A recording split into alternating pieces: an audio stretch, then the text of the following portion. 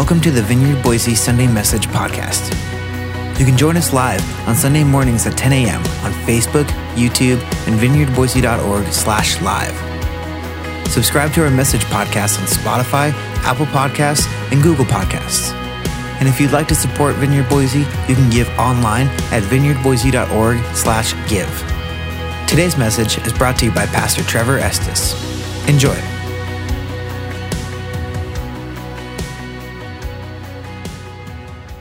Today we're launching into a 5-part series on hope that really we're moving towards Easter, and Easter is the ultimate message and anchor of hope in the life of a Christian, in the life of the church, well, in the life of all creation. And so that's what we're moving towards right now. 5 weeks from now is Resurrection Sunday, and we're going to be talking about hope that day, of course. But we're moving towards that now, and we're going to be looking at different aspects of hope. Today we're talking about finding hope in a world of angst and despair. Doesn't that sound like a fun message? Finding hope in a world of angst and despair. And we're talking about world, that's a broad lens, right? We're talking about large-scale, global, holistic things that are creating crisis, that trigger in people feelings of angst, feelings of despair, situations that we just shake our heads at and go, I don't know what to do, right? I want you to think about that for a moment. If you're, let's just talk about that. What are the things going on in our world today that you would say trigger their world, living in a world of angst and despair? What are some of those things? If you're on campus here, you can just call it out. If you're online, you can type it in the whatever chat window your platform has. What are some of those things? Social media. Yes. That is, in fact, a source of angst and despair. I actually got off of some of social media this year because of the despair it fostered in me. What else? War. Specifically, what war right now? Yeah, there's a war in Ukraine that we look at it and it just seems overwhelming, right? The news can be a source of angst and despair. The economy. Yeah, the economy is huge right now, right? And it has ripple effects because there's a gas crisis, there's the inflation, and that creates housing insecurity, which creates food insecurity. Yesterday we had, I believe, 85 households come to our food pantry for food, which is, it's wonderful. And we were able to give them abundant amounts of groceries, like a divinely, surprisingly generous amount of groceries to every one of those households. We also were able to meet spiritual needs. We heard that we had a couple salvations yesterday where people came for physical nourishment and they received spiritual nourishment as well. So that's wonderful that happens. And yet the fact that there's that many people, that many households in crisis is, well, that's a world of angst and despair, isn't it? What else? Kids, when stuff is going on in the lives of your family that you can't control, right?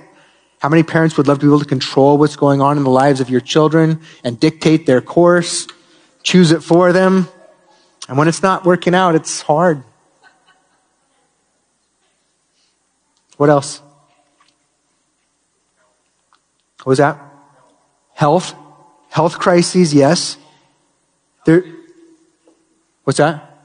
Housing, yes. Affordable housing. We could go on, right? And my point isn't to belabor this, but realize that we live in a world of angst and despair. And here's the thing. We talk about a world of angst and despair, and that's a broad lens.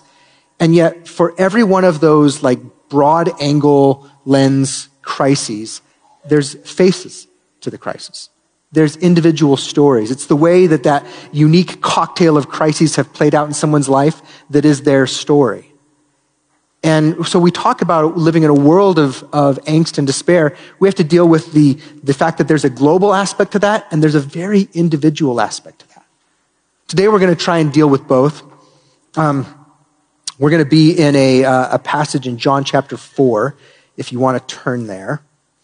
John chapter 4, you can turn there in your Bible or in your app, whatever you're using this morning.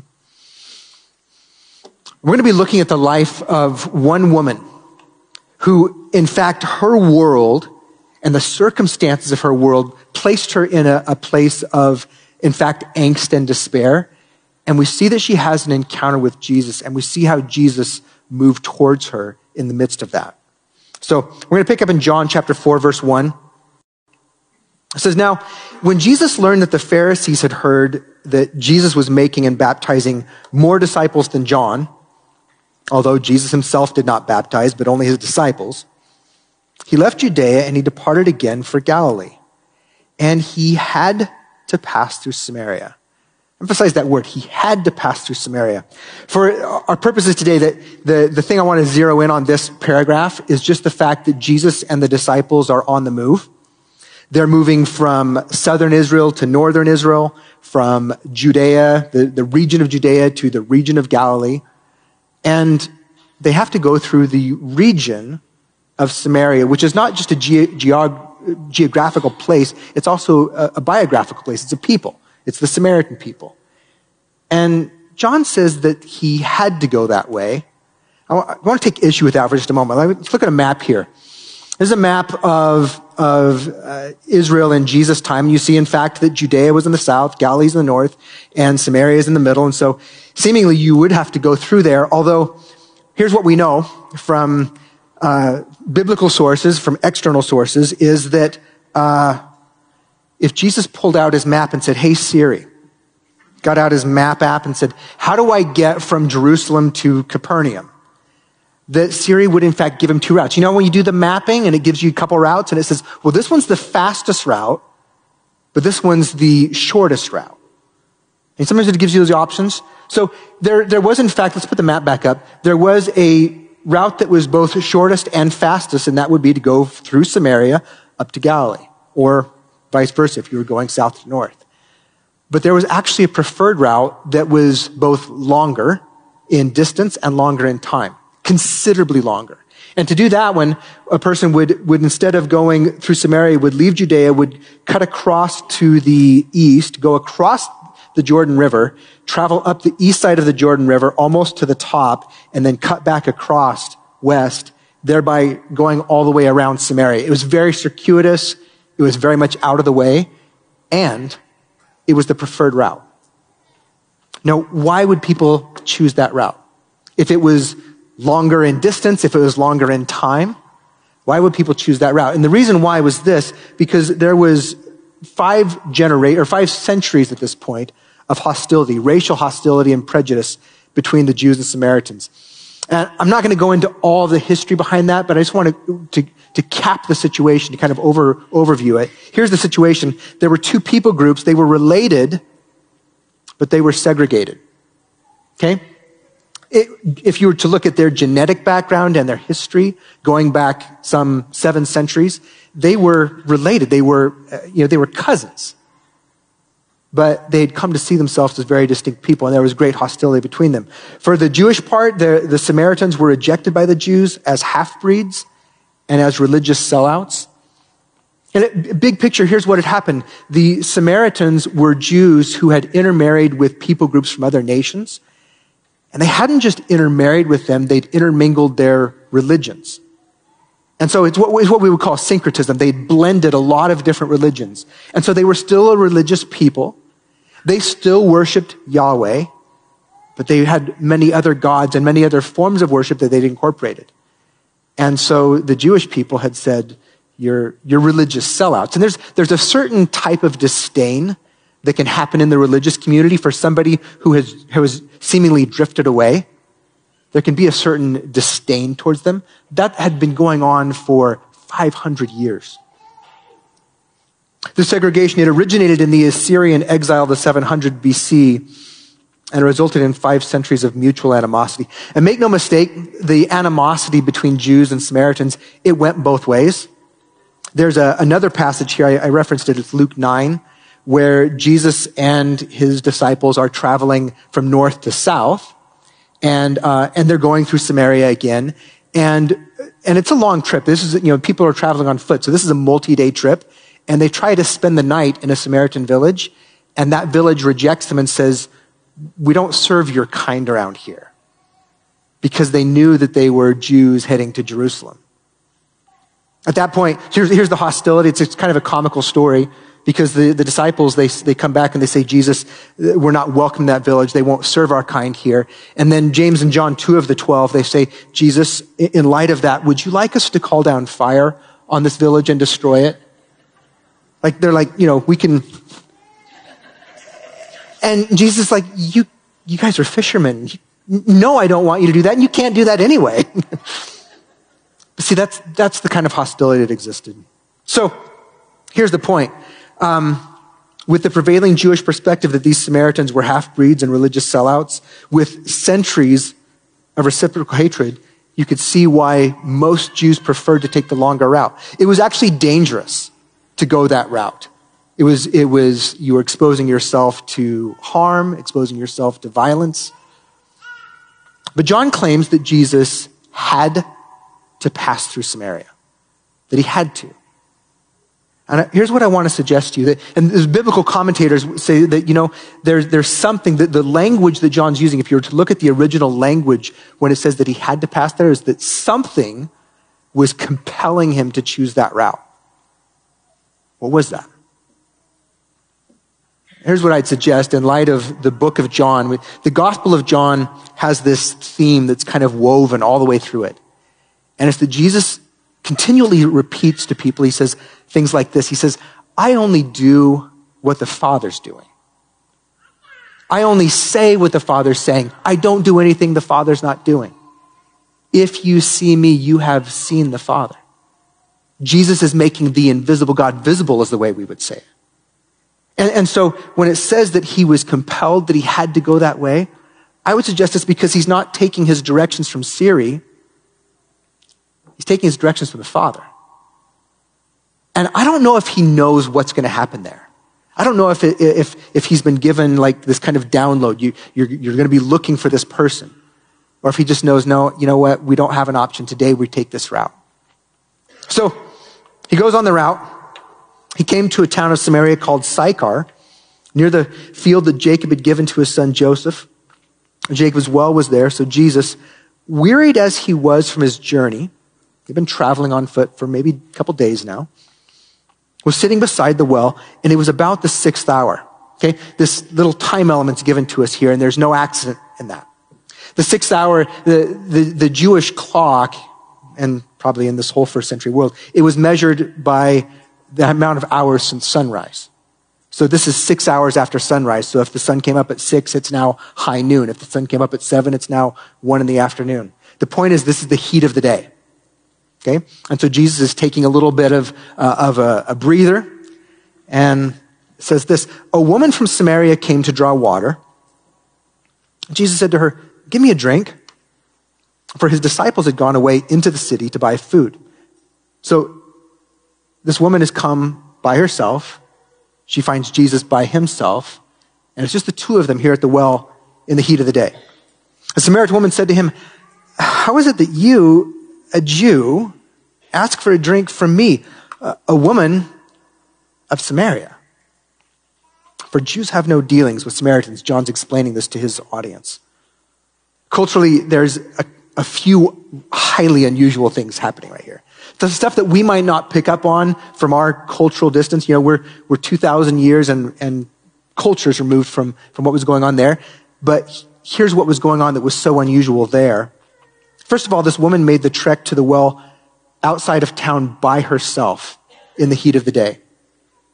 Because that was different on a couple of levels. It wasn't smart, it wasn't social, and it wasn't safe. Okay, it wasn't smart because one, if this is a daily chore, and this was a daily chore in her village, that the town water supply was at a well outside of town. So daily women would go out there and get water for the day, for their household. And typically that was done in the cool of the morning or in the cool of the evening. You wouldn't do it in the heat of the day. That's not smart.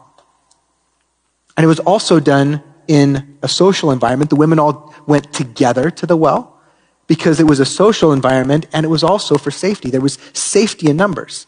Out in the wilderness, you were exposed to who knows what kind of things that can happen to women out in the wilderness by themselves. And so they traveled in packs. So this is unusual. tells us that for some reason this woman had been rejected by the sisters in her village. She'd been ostracized by the women in her village.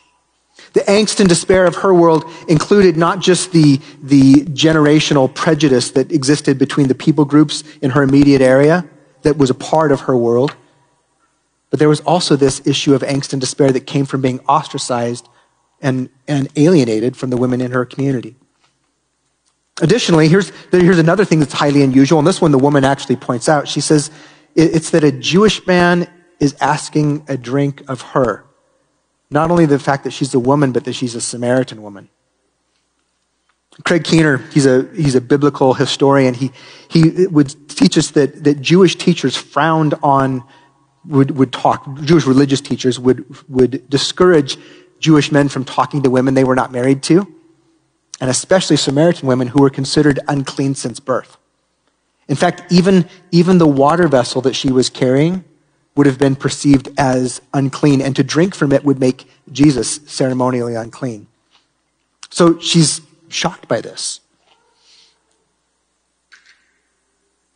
And again, in a world that was shaped by animosity and ethnic conflict that had nothing to do with her, this is her world. I thought this week as I was studying this passage again, I wonder what would have been culturally normative. What would have been a normal way that if this is unusual, what would have been the normal way for Jesus to respond? Here's a Jewish rabbi encountering a Samaritan woman out in the open country, just the two of them. What would he have done? And I suspect that most Jewish rabbis would have given themselves a safe distance from her, would have walked away while she was doing her chore and filling her water, would not have engaged with her, would have made it very clear to her that he was a Jewish rabbi, a righteous man, and that she was unclean, which is why she's so surprised by this encounter. I want you to notice this, that Jesus does not treat her with disdain, and in fact, he places himself in her debt. He says, "Can I have a drink?" That's actually a humbling thing to ask someone if they can do something for you. He places himself in her debt. He doesn't treat her like a Jew would treat a Samaritan. He doesn't treat her like a man would treat a woman. He treats her like a person. He treats her like an intrinsically valuable image bearer of God. She's used to being treated according to the labels that have been placed on her. She's used to being treated by the limits that people have placed on her. Some of them self-inflicted. Jesus doesn't respond in any of that. He moves towards her just as an image bearer of God with intrinsic value. What happens? Jesus answered her, "If you knew the gift of God," she'd asked him, she said, "How is it that you asked me for a drink?" And he says, "If you knew the gift of God and who it is that's saying to you, 'Give me a drink,' you would have asked him, and he would have given you living water." Now, the conversation that follows from here is a bit like one that Jesus had previously with a Jewish religious man in chapter 3 with Nicodemus, where Jesus is speaking in metaphor. He's trying to deal with spiritual things that are abstract by using kind of concrete metaphors that people can maybe wrap their mind around. And she takes it literally. And so this is what happens. Verse 11, the woman said to him, "Sir, you have nothing to draw water with, and the well is deep. Where do you get that living water?" This was the first use of air quotes in Scripture. It says, "Where do you get this living water? Are you greater than our father Jacob? He gave us this well, and he drank from it himself, as did his sons and his livestock." This well was, at this point in human history, this well had been dug for 2,000 years. This well still exists today. If you go over to Israel, this well has been identified, and to this day, it's still 100 feet deep. So when she says, "This well is deep, and if you don't have any way to get water, where are you going to get your living water?" She's just being very literal. Like, this is a practical problem. Jesus replied, "Anyone who drinks of this water," and he points to the well, "anyone who drinks this water will soon become thirsty again. But those who drink the water that I give will never be thirsty again. It becomes a fresh, bubbling spring within them, giving them eternal life. Listen to what he's offering. It becomes a fresh, bubbling spring within them, giving them eternal life. Please, sir, the woman said, give me this water, that I'll never be thirsty again, and I won't have to come here to get water. You understand why she doesn't want to go get water every day? Again, she takes him literally, much like Nicodemus did in chapter 3. In chapter 3, same book, Jesus had said to Nicodemus, he said, in order to receive eternal life, in order to see the kingdom of God, you must be born again. And Nicodemus is like, born again? Do I get into my mother's womb as a full-grown? How does that work? And Jesus was talking about this new life in the Spirit. The point is that she took the bait. She's like, I don't know exactly what you're saying. This is a little bit cryptic, but it sounds wonderful. If I don't ever have to come here again and experience this, I want what you have to offer. So where do you think Jesus goes from here? It's like if Jesus was fishing, if we use the fishing metaphor that Jesus sometimes uses for, talking to people.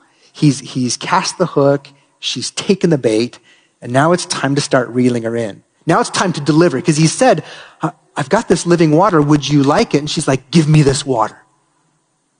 Where do you think he's going to go? I don't think she expected him to go where he did. Verse 16, Jesus said to her, go call your husband and come here. The woman answered him, I have no husband. Jesus said to her, you're right in saying I have no husband, for you've had 5 husbands, and the one you have now is not your husband. So what you said is true. And right there, we get a little glimpse into why she may be a social outcast in her community. Again, the Samaritans, they blended a lot of religions, but they were still a highly religious people. She would have been considered immoral for her many marriages, for her multiple relationships with men. Perhaps this is the reason why she's been ostracized by the women in her community. Maybe she's perceived as a pariah. Watch out for your man around her. Don't leave your man alone around her. Maybe she was the object of jokes in her town. The world has a way of being pretty cruel. This has always been true, hasn't it? In fact, it's a double standard often. That the world has a way of being really cruel to women who've been through multiple relationships, while often celebrating the men who do the same thing. I remember growing up in the 80s, and there was this running joke that just was played out in comedians and everybody, and it had to do with Liz Taylor. Liz Taylor was an actress, a well-known actress who'd been married many times, I think 8 times. By the end of her life, she'd been married 8 times. And there was just this running joke, just mocking her. And as a kid, I didn't really think a whole lot of that. But looking back, I thought, how painful would that be for your failures, your relational failures, to be played out on a national scale by people who don't know you and mocked? Was that what she experienced? I suspect something along those lines, maybe not by the same people, but it's the same tone. And here's the reality. We don't know the circumstances behind her many marriages and relationships. Here's what we do know. We do know she lived in a highly patriarchal culture where women were essentially the property of men. When they were born, they were the property of their fathers. When they were married, they became the property of their husbands. There was not equality in the marriage. Even if the marriage ended, women could not divorce their husbands. Husbands could divorce their wives. Really, and depending on who you listen to, for many reasons. There was no-fault divorce even in Israel, but it was only one-sided. So if she's been, we don't know how those marriages ended. We don't know if she's likely been widowed. She's likely been divorced. Has she been abused? Like what's the nature of this cycle? But in a world where it was very hard for a single woman to even eke out an existence, her only option was to go back to another man. I mean, the reality is there's this cycle in her life. She's not just going to this well for water every day. There's like a lot of empty wells in her life that she's visiting. Nevertheless, Jesus brings us up. And I wonder, why did you bring that up? You hooked her, she bit, she asked for what you had to give her, and then you went on this tangent. I want you to suggest that what Jesus says to her, it's not accusational, it's not judgmental, it's not mean-spirited. What Jesus does is this: he touches on the place of the most pain in her life. He puts his finger on it. And when Jesus touches someone, you see this throughout Scripture, when he puts his finger in someone's ears, if they can't hear, on their eyes if they can't see, on their tongue if they can't speak, when Jesus touches someone, it's to bring healing. And in this moment, he places metaphorically, he places his hand on the place of greatest pain in her life. And the beauty of this is that he has something to offer her. He's treating her, she's having a radically different experience of him than she's had with other men throughout her life. This man is different. She's experiencing a love, a value, so many things that she's not experienced before. But if she walks away and she tells herself, well, it wouldn't be that way if he really knew who I was. He wouldn't have treated me like that if he really knew my story. Then she wouldn't accept it. By identifying it and continuing to love her as she is, Jesus begins to bring healing to that place of pain. This is an amazing encounter. Does it change everything back home? Has he undone the pain of those relationships and the cycle she's been in, choices she's made, things that have been done to her? Does it change all of that? No. But hope begins to break through. Value begins to break through.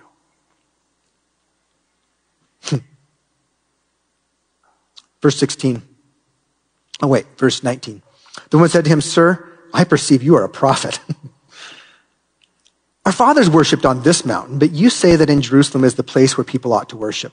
Now, again, this conversation takes a lot of weird directions and maybe John's kind of summarizing it. I don't know. I don't know if this is a redirect. I don't know if she redirects the conversation because this is kind of awkward to talk about her personal life. She talks about a real issue that this exists between the Samaritans and the Jews. What's the right place to worship? And so maybe she's trying to understand, where's this man coming from? Because this is not the typical Jewish rabbinical response. This is where Jesus responded to her question. He said, verse 21, Jesus said to her, "Woman, believe me, the hour is coming when neither on this mountain nor in Jerusalem will you worship the Father. You worship what you do not know. We worship what we know. For salvation is from the Jews." The blessing to all the earth was that the gospel would come through the Jewish people. But the hour is coming and is now here. Pay attention to that. The hour is coming and it's now here when the true worshipers will worship the Father in spirit and truth. For the Father is seeking such people to worship him. God is spirit, and those who worship him must worship in spirit and truth. Jesus explains that this eternal life that he's come to bring, this eternal life that he's referred to as living water, that in many ways it's already here, and it's something that's still coming. We would say it is now and it's not yet. It's breaking into the human experience. It's not changed everything yet, but it's changing things in her life. And this eternal life that he's bringing is going to reframe everything. He's in saying this, that it's not going to be about Jerusalem or Mount Gerizim or Samaria or Israel. In saying this, he's saying it's going to be about spirit and truth. This is what he's saying. He's saying relationship with God is not going to be limited to people in the right place or in the right circumstances. It's not going to be limited to specific race or gender or even lifestyle. It's going to be open to anyone and everyone who turns to him, who turns to God with a genuine heart, and who drink of the living water that he offers freely. It's here in her life, even as he offers her living water. And it's still coming. It's not yet, because the world is still filled with angst and despair. So I want you to just catch that. It's here, the hour is coming, and it's now here. That's the tension of life in between Jesus' first and second coming. Verse 25, the woman said to him, I know that the Messiah is coming, he who is called the Christ or the Anointed One. When he comes, he will teach us all things. Jesus said to her, I who speak to you am he. Now, again, this is another unusual thing in the Gospels because typically when people, especially early in Jesus' ministry, try to identify him as the Messiah, he's at best cryptic about it. He doesn't give people direct answers. In fact, sometimes when people say, I think you're the Christ, he says, shh, don't tell anyone. Because he's on his own agenda. He's got a mission and he's going to accomplish that mission before it ends with his crucifixion. This is the first time that he says to somebody, yeah, you got it right. He affirms it that she got it. This is amazing. And just then his disciples came back, verse 27, and they marveled that he was talking with a woman. But no one said, what do you seek? Or why are you talking with her? So the woman left the water jar and went away into the town and said to the people, come see a man who told me all that I ever did. Can this be the Christ? And then they went out of the town and they were coming to him. Just see what just happened. However, the fact that Jesus identified her life and places of pain and shame and isolation, he identified that and loved her through it, she experienced as life-giving. She says, this guy told me everything I ever did. And then she goes and she becomes the first missionary to her people about Jesus.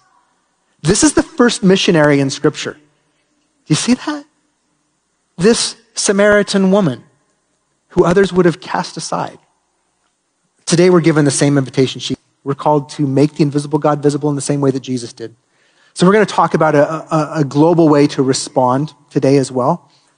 But I don't want to miss the opportunity for us to personally respond to this. A very personal encounter between Jesus and an individual. She came with labels, limits. She was a Samaritan. She was a woman. She was damaged goods. All kinds of labels that have been placed on her as a person that he came to give his life for. You take a moment to, what are the limits that you've experienced in this world that's filled with angst and despair?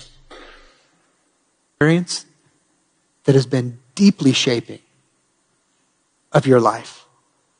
It's become a label that you wear. It's become an experience that has limited you and defined you. The offer that Jesus made to her is the exact same offer he makes to you. He says, I have living water. I know enough about the circumstances of people in this room and those that are gathered online to know there's so many stories of pain. Today we're going to invite healing of marriages. I believe God wants to heal marriages today. To restore soft hearts where there's hardened, calloused hearts.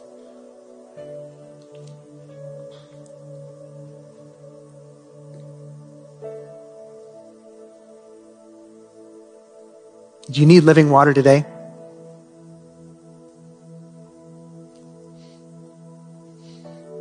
Here's what I'm going to ask you to do. Today, Jesus, I need that offer of living water. I need to be cleansed from the inside. I need your life in me. I want to respond to whatever it is that you're offering. You know, this lady, I don't think she completely understood. In fact, I know she didn't understand everything that he was offering. But she said yes to the person. Can you say yes to the person of Jesus today? If that's you today, and you just want living water from Jesus, would you just raise your hand right where you are? I'm just going to pray for you right where you are. If you've got circumstances in your life that are causing angst and despair, if you have labels, limits, places of pain, let Jesus place his finger on that today for the purpose of healing.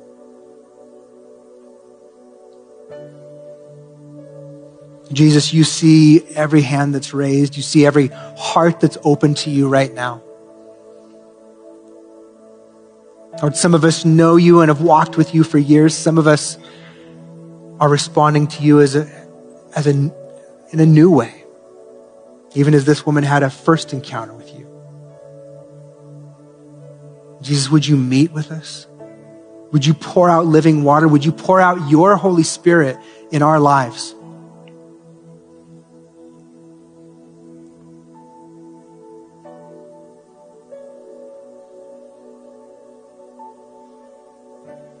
Would you cleanse?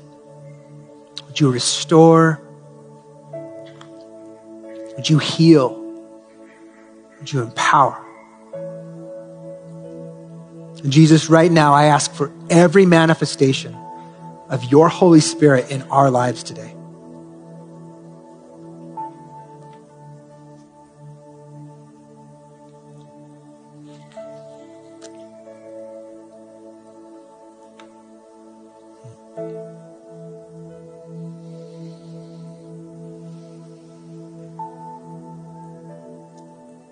Come, Holy Spirit.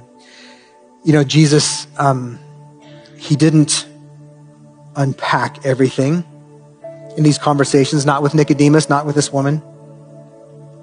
A little bit later in the book of John, though, he says this. This is John chapter 7. On the last day of the feast, the climax of the festival, Jesus stood and he shouted to the crowds, anyone who's thirsty, anyone. In the Greek, that means anyone. Anyone who is thirsty may come to me. Anyone who believes in me may come and drink. For the scripture declares rivers of living water will flow from their heart. And then John puts in parentheses, he says, when he said living water, he was speaking of the Holy Spirit, who would be given to everyone believing in him. The Spirit had not yet been given because Jesus had not yet been resurrected. Today, the Holy Spirit is here in our midst. After we close today, we're just going to invite a time of prayer. I believe that some of you may need prayer. We may have some words for prayer that our prayer team has sensed for specifically this morning. If there are, we'll put them on the screen. Invite you to respond to those. But if you would like someone to join you in prayer and just allow some of our ministry team to pray with you, we're going to invite you at the end to just stick around and come up here and receive prayer. But I want to just kind of make a pivot right now, because I don't feel like we can talk about hope in a world of angst and despair without addressing the very issues of angst and despair in our world when we have the opportunity to do so. So if you've been tracking with us, you know, we've got a couple of global partnerships that we've been especially trying to focus on lately. A couple of weeks ago in Myanmar, and more recently, we've got partners in Ukraine. And so we have a partnership with a couple. They were from the vineyard in Salem, Oregon, and they ended up moving to Ukraine, moving their family to Ukraine, and beginning a ministry called Wide Awake. And what Wide Awake does is they reach out to severely handicapped children. And if they've been orphaned, they bring them into their family. They actually take guardianship of them and give them a family. And if they're severely handicapped, but they have family who are providing for them, they network with those families to raise the level of care for severely disabled individuals. And so a few years ago, we took up an offering to help them buy a home and property where they could actually have a base and a home to bring these typically boys into. And now with everything going on in Ukraine, we've watched as they've been sending out video updates, and they had to make a choice. For a while they stayed and they felt like they could stay where they were. And at some point they realized we had to move. And so at this point, they've relocated as many of the boys as they can that they can legally move them. They've moved them to Germany along with their care team and the families involved. There's still some that are left there that they don't have guardianship of, that they're having to go back for. So we're going to play a little excerpt of a video. This is an update that Kim sent out. So the couple's named Jed and Kim. This is Kim's most recent update. It's about a week old. I'm just going to play that. And it's just to put a face, a story to the global crisis of angst and despair that's playing out in Ukraine. I don't know how to communicate with you, because talking about our situation here feels so irrelevant compared to the absolutely incredible suffering that's happening in Ukraine. And so I know that you care specifically about us and our boys and our team, and I'm so incredibly grateful for this committed, loving community that we've built, that God has built over the last 10 years or so. So I know you want to hear from us, but I just don't know what to say, because we are safe. We are sick that we are not in Ukraine helping there. I don't understand how this can be happening and how we are safe and so many others are not, and what's going to happen tomorrow. And we want to know what's happening in Ukraine, but we also need to be present here. And we're very busy here. Like, we have a lot of people that we're responsible for that can't take care of themselves, and we're trying to figure out how we live here and trying to get registered, and so that as refugees, and what do we do with all these kids we have here, and the boys need to go to the doctor, and so what we have here is busy. But in those in-between moments, you just want to check the news. You just want to know what's happening in Ukraine, what's happening to our home. It's just crazy to think, just a couple weeks ago, 3 weeks ago, all the kids were going to school, teens were going to youth group, we were going to church, out and about in the town, and now our cities are being destroyed by Russian bombs. And we're refugees in Germany. Like, I don't understand how the world can change, how your world can change so quickly, and there's a lot of emotion and processing that goes along with that, and I haven't figured out how to get anything straight in my head, let alone communicate it to you. In the meantime, Jed has been working hard with our partners here in Humedica. It's a relief organization here in town, to gather tons of humanitarian aid. Next week, he plans to take it all back to Ukraine. And while he's there, he's going to really fight to try to get permission to bring 2 of our boys from Romania here to us in Germany. We had planned to take guardianship of them when Grant got here, but Grant got here when the whole world was falling apart. And so, we really want our boys safe with us. We want all our boys safe with us, but the 2 that we had planned to take guardianship of, we really want to try to bring them here. We don't know how long we'll be here, and we want them safe here with us, and nowhere in Ukraine is safe. That's the reality of it right now. People have been emailing us a ton, asking how to help. The main way to help is to pray and to donate. 100% of your donations to Wide Awake International go towards direct help in Ukraine. Our team is distributing humanitarian aid, caring for people with disabilities in our city, making sure Romania has food and diapers, and anything you donate will go towards helping keep the people that we love safe, and hopefully a lot more as time goes on. Thank you for praying for us and for loving us. Thank you for enduring my late night blubbering. I just want you to know that we appreciate you and what's happening here. We're safe, we're fine, and we'll talk to you later. Bye.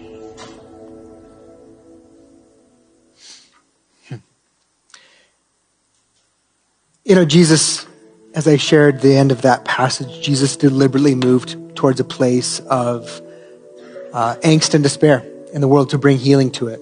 And he's commissioned us to do the same. There's a day coming when all is going to be made right. That's what we wait for and hope. And that day arrives every time we move towards someone that's in pain, someone that's in angst and despair. We deliberately move out the way that Jesus did. And so I'm going to ask you to do 2 things. Kim said there's 2 things, the biggest things you can do if you're not here and can help on the ground: pray and give. And so that's how we're going to do today. We're going to pray, and we're going to give you an opportunity to give. I know we just did this a few weeks ago for Myanmar as well. There's civil war happening in Myanmar, and we took up an offering for everyone there. and there's another global crisis. So there's not a pressure to be involved, but anything you give, 100% of what you give goes directly to providing relief through Wide Awake to their children, to the families that they're serving, to the relief work back in their town. In fact, so that was recorded a week ago. This morning, Jed sent out an update just this morning. This is just a few hours old. He said, our most vulnerable and their support have made it out of Ukraine. They're staying in Germany with a partner church. 36 in all have made it to safety and are receiving all the support and care that we and others can give them. Out of a horrible situation, we could not have ended up in better circumstances. Our friends with disabilities are surrounded by the people that they know and love. Our team and parents have a calm environment where they can meet the physical needs and have the space to process all that they've lost and how to pick up the pieces of their lives. Praise God for his provision. The church is really being the body of Christ. Amen. Meanwhile, back in Ukraine, the homestead is full of people with and without disabilities who cannot leave or are choosing to stay and to help in country. We're housing families long-term as well as providing respite for people who are escaping heavier fighting areas and traveling further west. Our team is coordinating humanitarian aid in partnership with our city and village councils. We have lists of the most needy neighbors in a 50-kilometer radius, and we are delivering food and medical supplies, as well as doing needs assessment to address the ongoing humanitarian crisis. We also have a 4x4 bus sneaking in and around the heavy fighting to help get families of children who have disabilities to safety. Shh. Jed says, while I'm in Germany, I'm able to help coordinate more humanitarian aid with our international partners, as well as to help them gain access to set up EMT triage clinics in Western Ukraine. Unfortunately, this is merely the beginning of a long road. He said, everything's changed. We don't know how long this is going to last, and we don't know what's going to be left when the dust settles. How are we going to rebuild? What's going to need to happen? Thank you for walking with us and praying for us and supporting these precious people and this vital work. Church, I just want to give you an opportunity. In a world of angst and despair, we can wring our hands and we can say, well, it's just tragic and there's nothing we can do, or we can make a difference for that one. Jesus didn't fix 5 generations of Samaritan hatred and Jewish hostility. He did make a difference for that one, for that person, for her town. We can make a difference for these kids. And so whether you want to give $1 or $100 or $1,000, whatever you want to give, we're going to put up a link here. We've set this up. It's going to be funded, channeled through us, but 100% of this, there's no administrative cost. 100% of this goes directly to Wide Awake and the relief work they're doing with those children, with the families, and in their city. And so if you want to be a part of that, I just want to invite you to do that. If you're not able to be a part of that financially, you're able to pray. And that's what Kim said. The biggest thing you can do is pray for us. We feel the difference. And so there's the site, the QR codes there. If you point your camera towards it, it'll pull up, it'll go directly to the page, or you can type in the page. It's vineyardboise.org/Ukraine. One thing you'll find on that vineyardboise.org page is a link to their YouTube channel where you can subscribe and you can keep getting the updates and find out what's happening, what the needs are, how to pray. I want to invite you to do that. We don't have to just embrace a world of angst and despair. We can move towards it the way Jesus did. Amen? All right. I'm going to close in prayer, and then I want to invite our ministry team to be available up front. And if you would like prayer at any level this morning, if you came in need of prayer, we'd love to join you in that. So Lord Jesus, we do lift Jed and Kim and all of the team that makes up Wide Awake, all of the families, all of the children who make up Wide Awake, and the specific thing that they are facing in a world of angst and despair, the Christ that they're facing in Ukraine. Thank you for the testimony of your church being the church of the church in Germany that just opened their doors and said, you can stay here as long as you want. Thank you for your body being your body. And Lord, would you help us to do what we can do from here, to remember when we hear the news stories about Ukraine, to take a moment to pray for Wide Awake, to pray for Jed and Kim, to pray for their team. Would you remind us to turn our angst and despair into petitions to you, into prayer? And God, we want to see the fullness of this. We want to see the hour that has come and is coming. We long for the day when you make all things new. And while we wait for that, would you help us to move towards the people, the stories, the situations where there is angst and pain with your love, with your welcome, with your ways. We ask this in your name for your glory, for our joy, and for the sake of our world. Amen. All right. Church, go make the invisible God visible. Remember, there's If Gathering table out in the lobby, as well as a garden table. And there's also a meeting for harvest in the chapel. Go make the invisible God visible.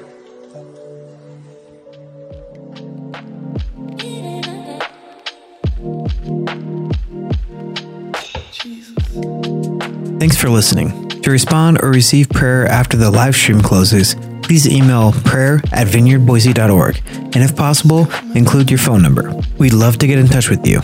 Thanks.